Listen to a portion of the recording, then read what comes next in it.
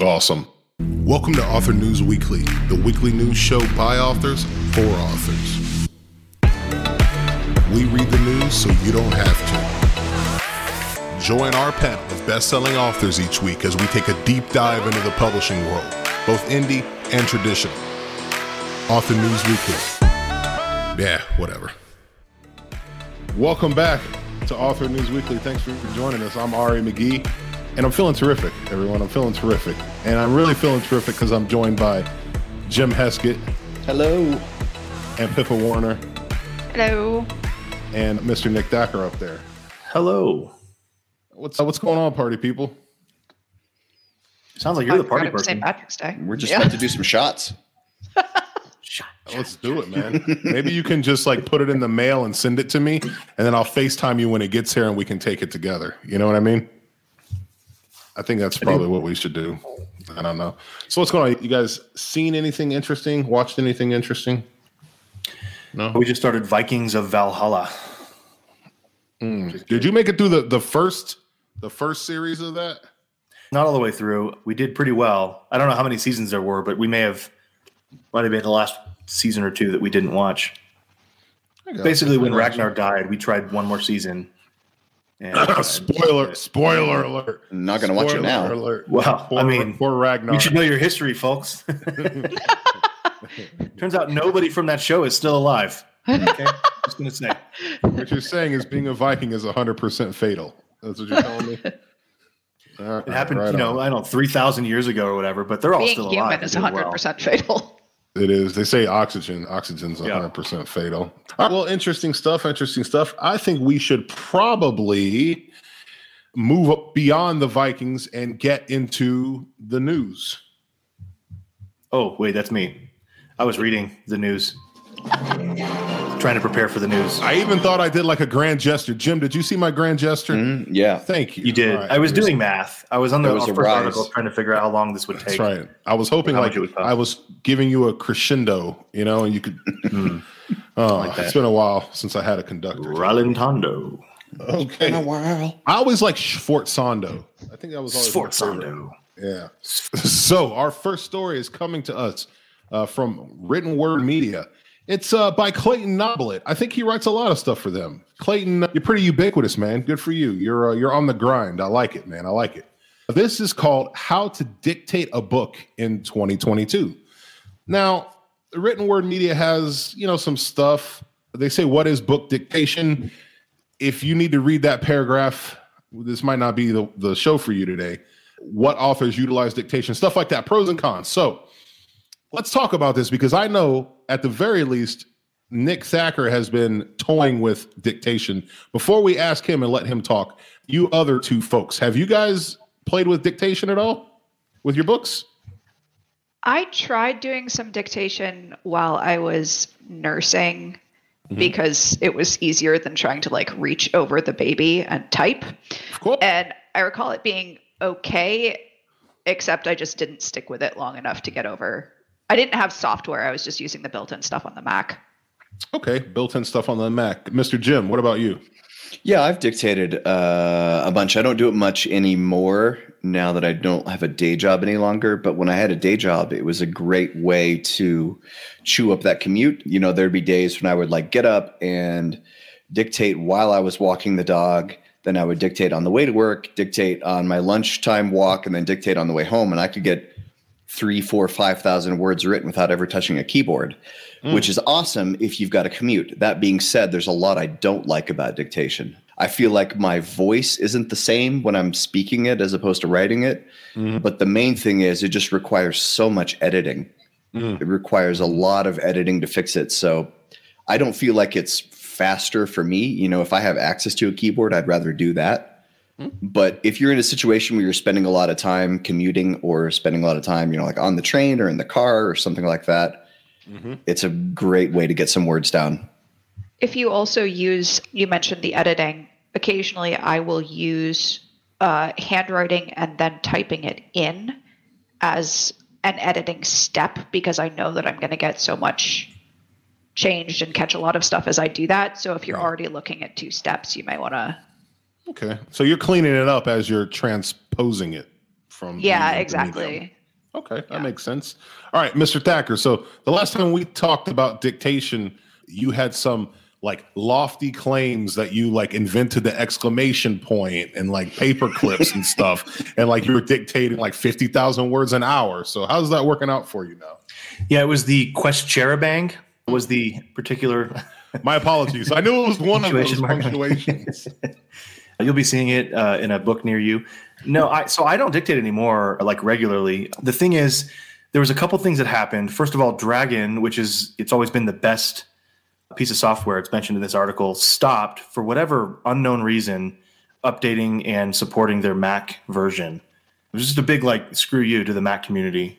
There's talk that Apple was trying to get into it a little bit. Apple Dictation just never worked as well and still doesn't work as well as Dragon did.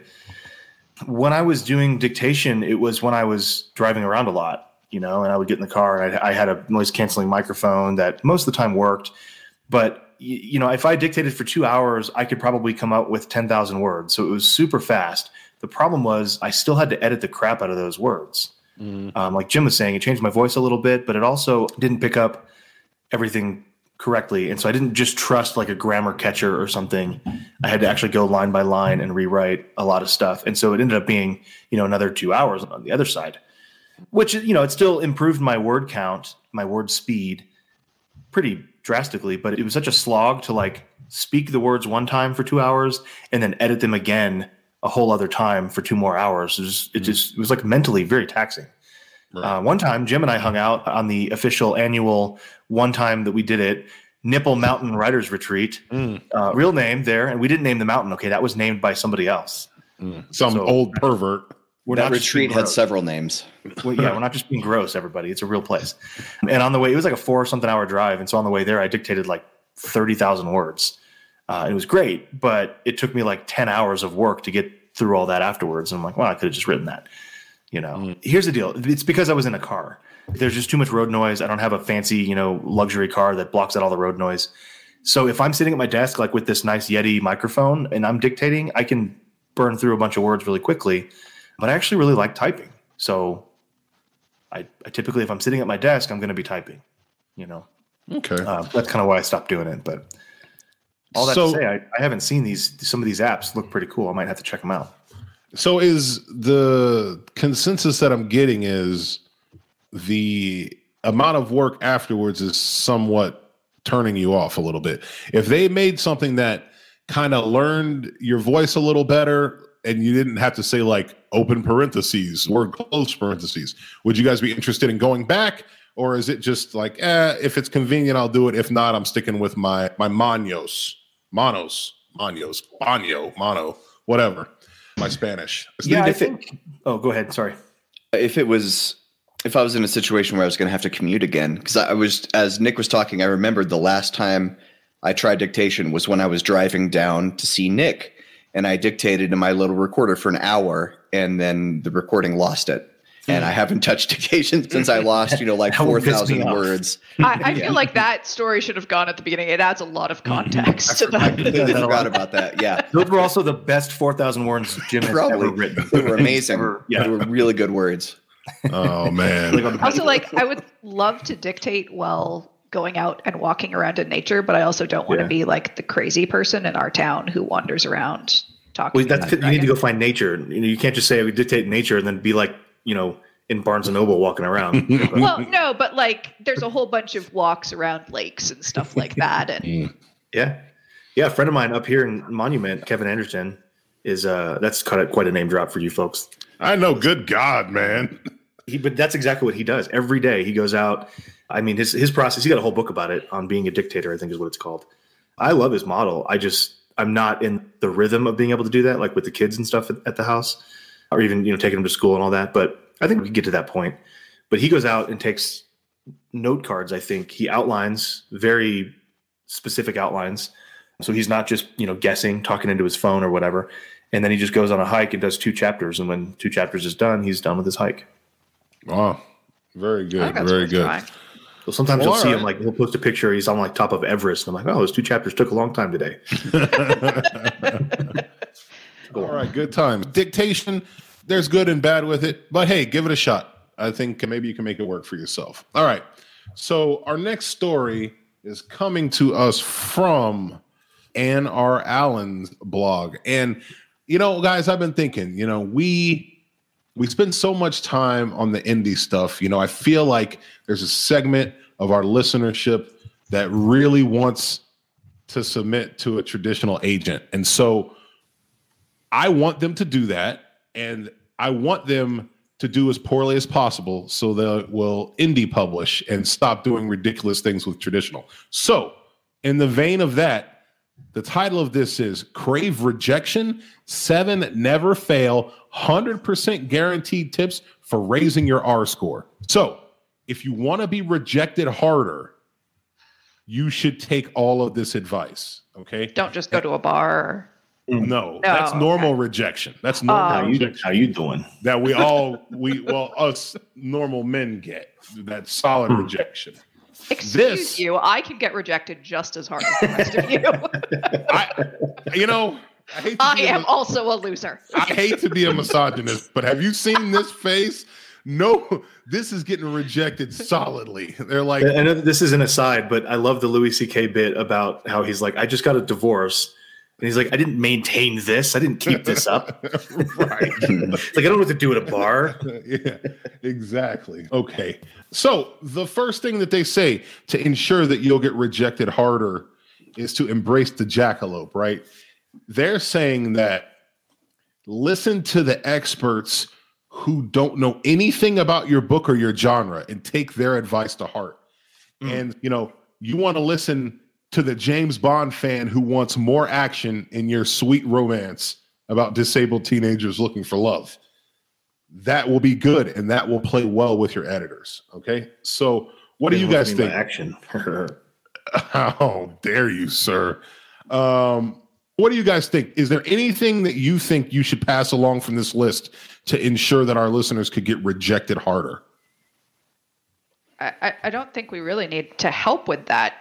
Traditional publishing is kind of a clusterfuck. Yeah, I know, but everything is going to work out on its own there. You know what? There's some people out there who have a chance, okay? Let's show them how to close the door on themselves, okay? Well, I mean, this article is obviously ironic because the R score is this thing in traditional publishing, this idea that you have to get a certain number of no's before you can get to a yes. So the idea is your R score is the number of times you've been rejected. And so every time you're rejected, it's just getting you closer to a yes, which is this very optimistic, super optimistic way of looking at rejection. Because, if you're seeking the traditional publishing path, you're going to be rejected every single time, except maybe once. Yes. And okay, so let's see. So number 2 here, right?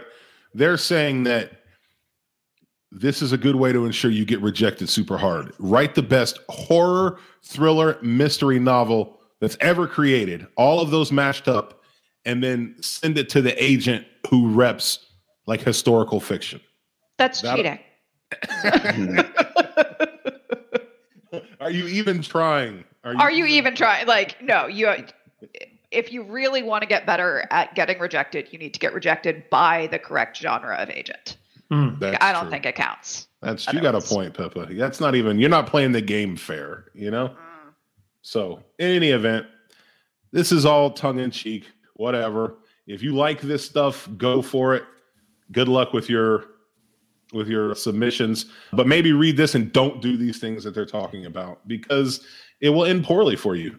Nick, is there anything? Oh, I'm sorry, Pippa, go ahead. Well, I do recommend, there was a year that I actually did 100 rejections challenge, which was, for me, it was short story anthologies and stuff like that within the indie world. But the idea was that I needed to rack up 100 rejections as quickly as I could. And the thing is, when you do that, you start getting out of your shell and applying to more and more stuff. And so it was kind of to say, it's like speed dating. Speed dating for editors, Too many M dashes. But yeah. No, I don't have anything to add about this particular article. I think it's funny, tongue in cheek. I like Anne. Just overall, like most people listening know how we feel in general about trying to get an agent or trying to get, through the rejection pile. So I don't need to rehash like why we believe, self-publishing or indie publishing is something that more professional authors should try. I do think that most agents, most editors, any traditional line of work people are failed writers or wannabe writers. And they think that they need to uphold this idea that they're some gatekeepers for some magical like brilliance, and it's just not true. I also want to point out that most people don't understand how statistics work. And so this idea that they need to just rush to get 100 rejections is going to somehow like make it easier down the road. I mean, it will make it easier to accept rejection because that's how that works. It's called practice, but it will not, you're not changing anything about your book or your writing style. You're just rushing to get 100 rejections because you think that's how statistics works. Like the 101st one is going to be in acceptance. And it reminds me of back in B school where, the quote everybody used was like, wow, most small businesses fail within the first 5 years. And my first thought was, well, if I start a business right now and then just forget about it for the next 5 years, then I'll get past that and my business will be successful. Solid. You've already beaten the odds, right? Man. Big brain time. If I just send my manuscript to 100 people and say, would you reject this for me? Because I really want the next one to be the acceptance. Like, that's not how that fucking works. I know that it's kind of a little tongue in cheek because most people don't actually believe that. But come on, guys. Like, if you're listening to this thinking you need to, get rejections, publish your book. Yeah. Just self-publish it. Oh, my God. Yeah, you don't need to. And I think Nick is right that people actually do start to fall into this trap of like, no, it's the rejection that's important. No, what's important is you iterating on the process. Yeah. Right. Is trying, trying things. Well, in any event, this is like we said, a little tongue-in-cheek thing. But maybe don't do these things and give yourself a fractional chance of doing better. So who knows? All right. So our third story here. This is a weird, kind of romantic, nostalgic kind of thing. It's from Garden and Gun. And it's titled, it's by Michael Ferris Smith, and it's titled Inside Larry Brown's Writing Shack. All right. So I don't know if you guys are familiar with Larry Brown. He's kind of a contemporary of Cormac McCarthy, right? So the same kind of guy in the same kind of time frame. He wrote, I would call it, he wasn't exactly Southern Gothic, but I would call it Southern Gothic. He had some Flannery O'Connor influences and stuff like that. So, he was a well-respected writer. He died in the early 2000s. And what happened is this author named Michael Ferris Smith had heard stories about his cabin in Mississippi that Larry Brown wrote all his books at. And he went and he met the family and stuff like that. And they opened their doors to him and he had free use of this cabin all the time. I just think that's kind of cool. If, I don't know who your guys' favorite author is, but it'd be like if Neil Gaiman said, hey, you can use my freaking office whenever you want to. Don't worry about it. I would ask what you guys think about this, but it's a little on the long side. So I like this article. I thought it was really well written. I think it's a good piece. Yeah. Thank you. It's you remember when Rolling Stone used to have cool stuff in the middle of their book, their long articles? No, back in the day, they used to have some interesting stuff. Remember when MTV used to play music videos? No, I don't imagine you would. I don't imagine you would. It's hard for me to remember. I was barely out of diapers. But in any event, so I don't know if you guys get anything you want to add. If not, just say that this is in the show notes and it's a well-written go read article. This. It's a good article. I would say the advice is go find a famous dead author and get in close with their son so you can use their secret writing cabin and make it totally accidental. Oh, hey, I just bumped in. Are you, what's his face's son? Oh, sorry for your loss. Hey, here's some bourbon. Can I use the writing cabin? My goal after reading this article is to be the artist that someone goes on a pilgrimage one day and finds my little shack in my backyard and wants to sit there and write down their stuff. And, he's kind of got this, talks about how when he works there, he has a little bit of clarity he doesn't have some places. Could be because there's no heating, could be because there's no air. I don't know, but I like it. I like the article. So I just wanted to share that with you guys. Okay. So let's move on. Okay. So I'm going to ask you guys this question, okay? And I need you guys to not wimp out on me, okay? Okay, I need you guys to not wimp out on me. I need some names, okay? I want to know what's the worst book that you've ever read, and why was it the worst book that you ever read? Does it have to be finished? Do we have to read the whole thing? Or could it be like a DR? I would like it to be something that you finished, because I feel like I loathe those books more. Like the ones that I spur myself on to finish thinking it's going to get better, and it just like Rose Red, and it just never, ever gets better, and I waste my life. But I'll take it however you get it. So however you get it. So what do you guys think? Probably something that made me read back in grade school, like a separate piece or something like that. Because I don't finish books I don't like anymore. That's so generic, though. You started with probably.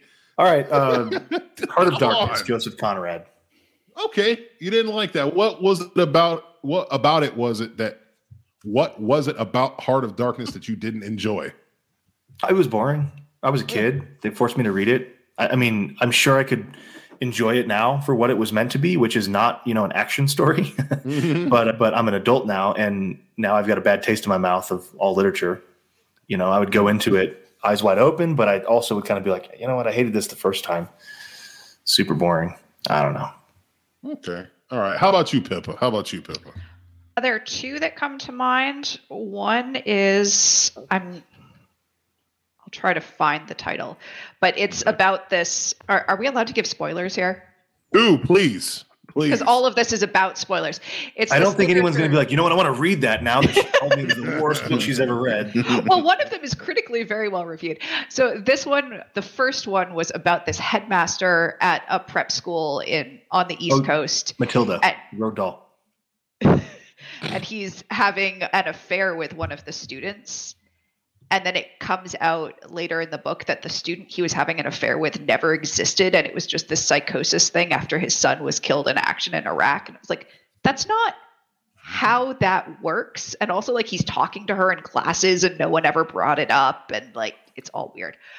But the other one was Annihilation by Jeff Vandermeer, which actually got very well reviewed. I agree. It wasn't the one I was going to pick, but I agree so hard with you right now. So, like, for anyone who's reading it, you're going through, and I'm not usually a horror person, but this was, like, it was insanely good creepy. There was so much going on. You're like, oh my God, this is crazy. And, like, they're just, like, hair-raising, every fight or flight instinct activated, and then just nothing. Did they make a movie out of this? Yes. They did. Okay. I tried to after I watched the movie. I'm so bitter.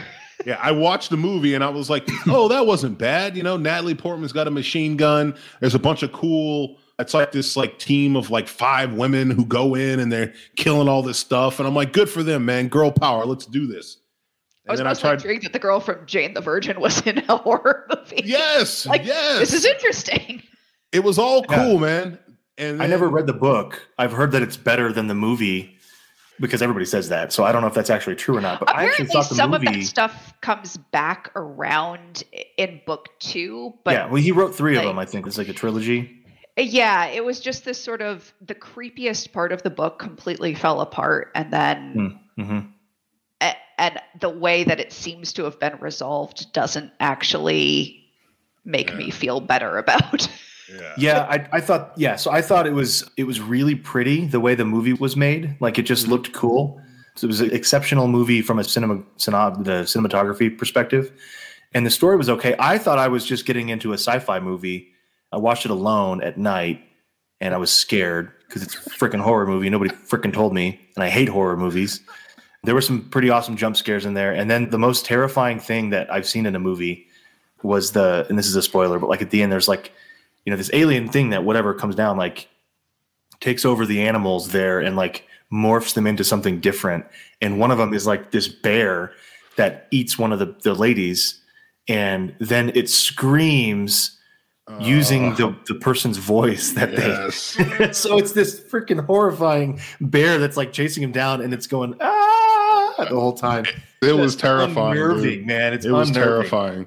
And for me, the scariest part was the the fact that the psychologist was clearly like ready to pull the plug on them, and they all had this like, you knew for a while that they could just die if she said the right word, and she was she could shut everything down, and that was like super freaky to me. Yeah, it was weird. I'm glad you brought that up, Pippa. Damn, I'm glad you brought that up. That one, and then at the end where like the creature looks like them and they're trying to like get out of the lighthouse. It was all weird. It was all very odd. It's like if someone wants to pay me millions of dollars to write a book full of red herrings, I can do that. I just thought we weren't supposed to. I do find it interesting that a lot of the books I'm thinking of, like, I don't think anybody would argue that Heart of Darkness is the worst book ever. It's just, it did not meet my expectation. And that's not the book's fault. That's my fault. Like, you know what I mean? So I think that's an important takeaway is like, there's this category of books called like, hey, this is just pure shit because it's not edited well and there's typos everywhere. And so it's objectively bad. But we're talking about that are like books that are otherwise good objectively. And that didn't live up to. Yeah, we just expected something different. When I read Airframe by Michael Crichton, I was a kid. And I was like, this is going to be crazy. It's going to be about an airplane crash. Well, the airplane crash happens on page 1. And then the rest of it's this like long, boring legal slog, which is it's really good if that's what you want. And I just wanted more action. Yeah. Yeah. It's kind of the feeling I had when we got to whatever season of Game of Thrones where Lady Stoneheart did not show up. And it was like, okay, so none of this matters. Yeah. Like just seeing how much didn't matter of the very intricate plot and how much was red herrings. It's just like, yeah, I'm kind of out. Yeah, I came back to watch Get Some Revenge, and then. Yeah, they took out the whole zombie Catelyn stuff. I was down with that. Well, good. I'm glad you guys mentioned those. That's good stuff. That makes it. For me, it was Anita Blake. I think it was Harlequin, right? So it's written by Laurel Hamilton. And like Nick said, Laurel K. Hamilton is not a bad author. Laurel K. Hamilton is an amazing author, right? The first couple of Anita Blake, like Vampire Hunter books were like action and like they were kind of copy and stuff like that. And I had like seen some comic books about them and read the first book. And I was like, I'm into this, man. This is cool. Like Anita Blake is killing everybody. This is amazing, right? And then I missed a bunch of books. And I picked one up towards the middle or end, and it was like literally were leopard orgies on like every page. It's like every time she needed to get information, it's like what she did was after the first 4 or 5 books, she met enough readers of hers who said, we just like all the sexy time stuff. And she leaned into that hard, dude. Oh, she did. Leaned into it hard. I can't remember if it was like a slow, like frog in boiling water thing where you just didn't quite notice. I don't know. Or not, or if it was a quick jumped change. all the way to the end, and it was like, we need to go get information about this master vampire. I know. Let's just have sex with the whole club. And she would be getting this information psychically. And like she had at least 9 orgies in that book. And by the time I was done, I was like, is this the same book? Is this what did I pick up, dude? Which, like Nick said, is my fault because I had a different expectation. It's not Laurel Hamilton's fault. It's a little Laurel Hamilton's fault because it doesn't jive with the other book that you read of hers. Like it's not. Yeah, she had set the expectation that this is what I'm going to write, and then totally same author, same series. I guess it went from like Anita Blake was Blade to like Anita Blake was like 50 Shades of Grey, and like I couldn't marry the concept in my head. I finished the book. I walked into my kitchen and I threw it into the trash can. I didn't even keep it. My wife was like, "What are you doing?" And I'm like, "This one's gone." Oh, I just thought of another book, Mists of Avalon. Hated that book. Never read it. Hated that book. And I was not surprised. So it's Marion Zimmer Bradley. Okay. And yeah, it's about King Arthur and all of that. And it's just like, it's a miserable book. And like, we're supposed to, there's this one scene where a character who's a druid priestess finally gets together with this guy she's wanted forever. And he's like, how do I please you? And she gets super angry because like, it's not about pleasure, it's about sacred reverence. It's like, and we're clearly supposed to empathize with her about this. Like I can't. Yeah, no one's like, I don't care about the reverence here. And then also Marion Zimmer Bradley was a trash human being. Oh, helped her husband abuse a whole bunch of kids. That level of trash human being. So I just threw all of my Marion Zimmer Bradley books out as well. Well, good work on that. That's bad news. It was easier for me because I didn't like them. A lot of people really liked those books and so struggled with it hard. But yeah. Well, I think you made the right choice ditching those, Pippa. I think you did. Well, all right, guys. Looks like we are up to about a good time, so we will nix that last story. You guys got anything you want to add? Anything? Jim, did you come up with a book actually instead of just playing it safe? It safe? Oh, sure. I thought of several options while everybody else was talking. Hit me with one. Needful Things by Stephen King. Is that not good? Well, there was a period there where Stephen King was at the kind of the low part of his drinking, where all of his books had like great intros, then a long, boring middle section, and then a really unfulfilling ending. Needful Things was one of those that like it was a great beginning, and then the ending just kind of shat the bed, and maybe wish I hadn't read that whole 700 pages. Well, I'm glad you said that because I'm on the list for Libby, the audiobook for Needful Things. It's like my 5th book down. I'm just gonna get rid of it, bro. I'll take your word for it, man. There's other much better Stephen King books to read. Yeah. Okay, fair enough.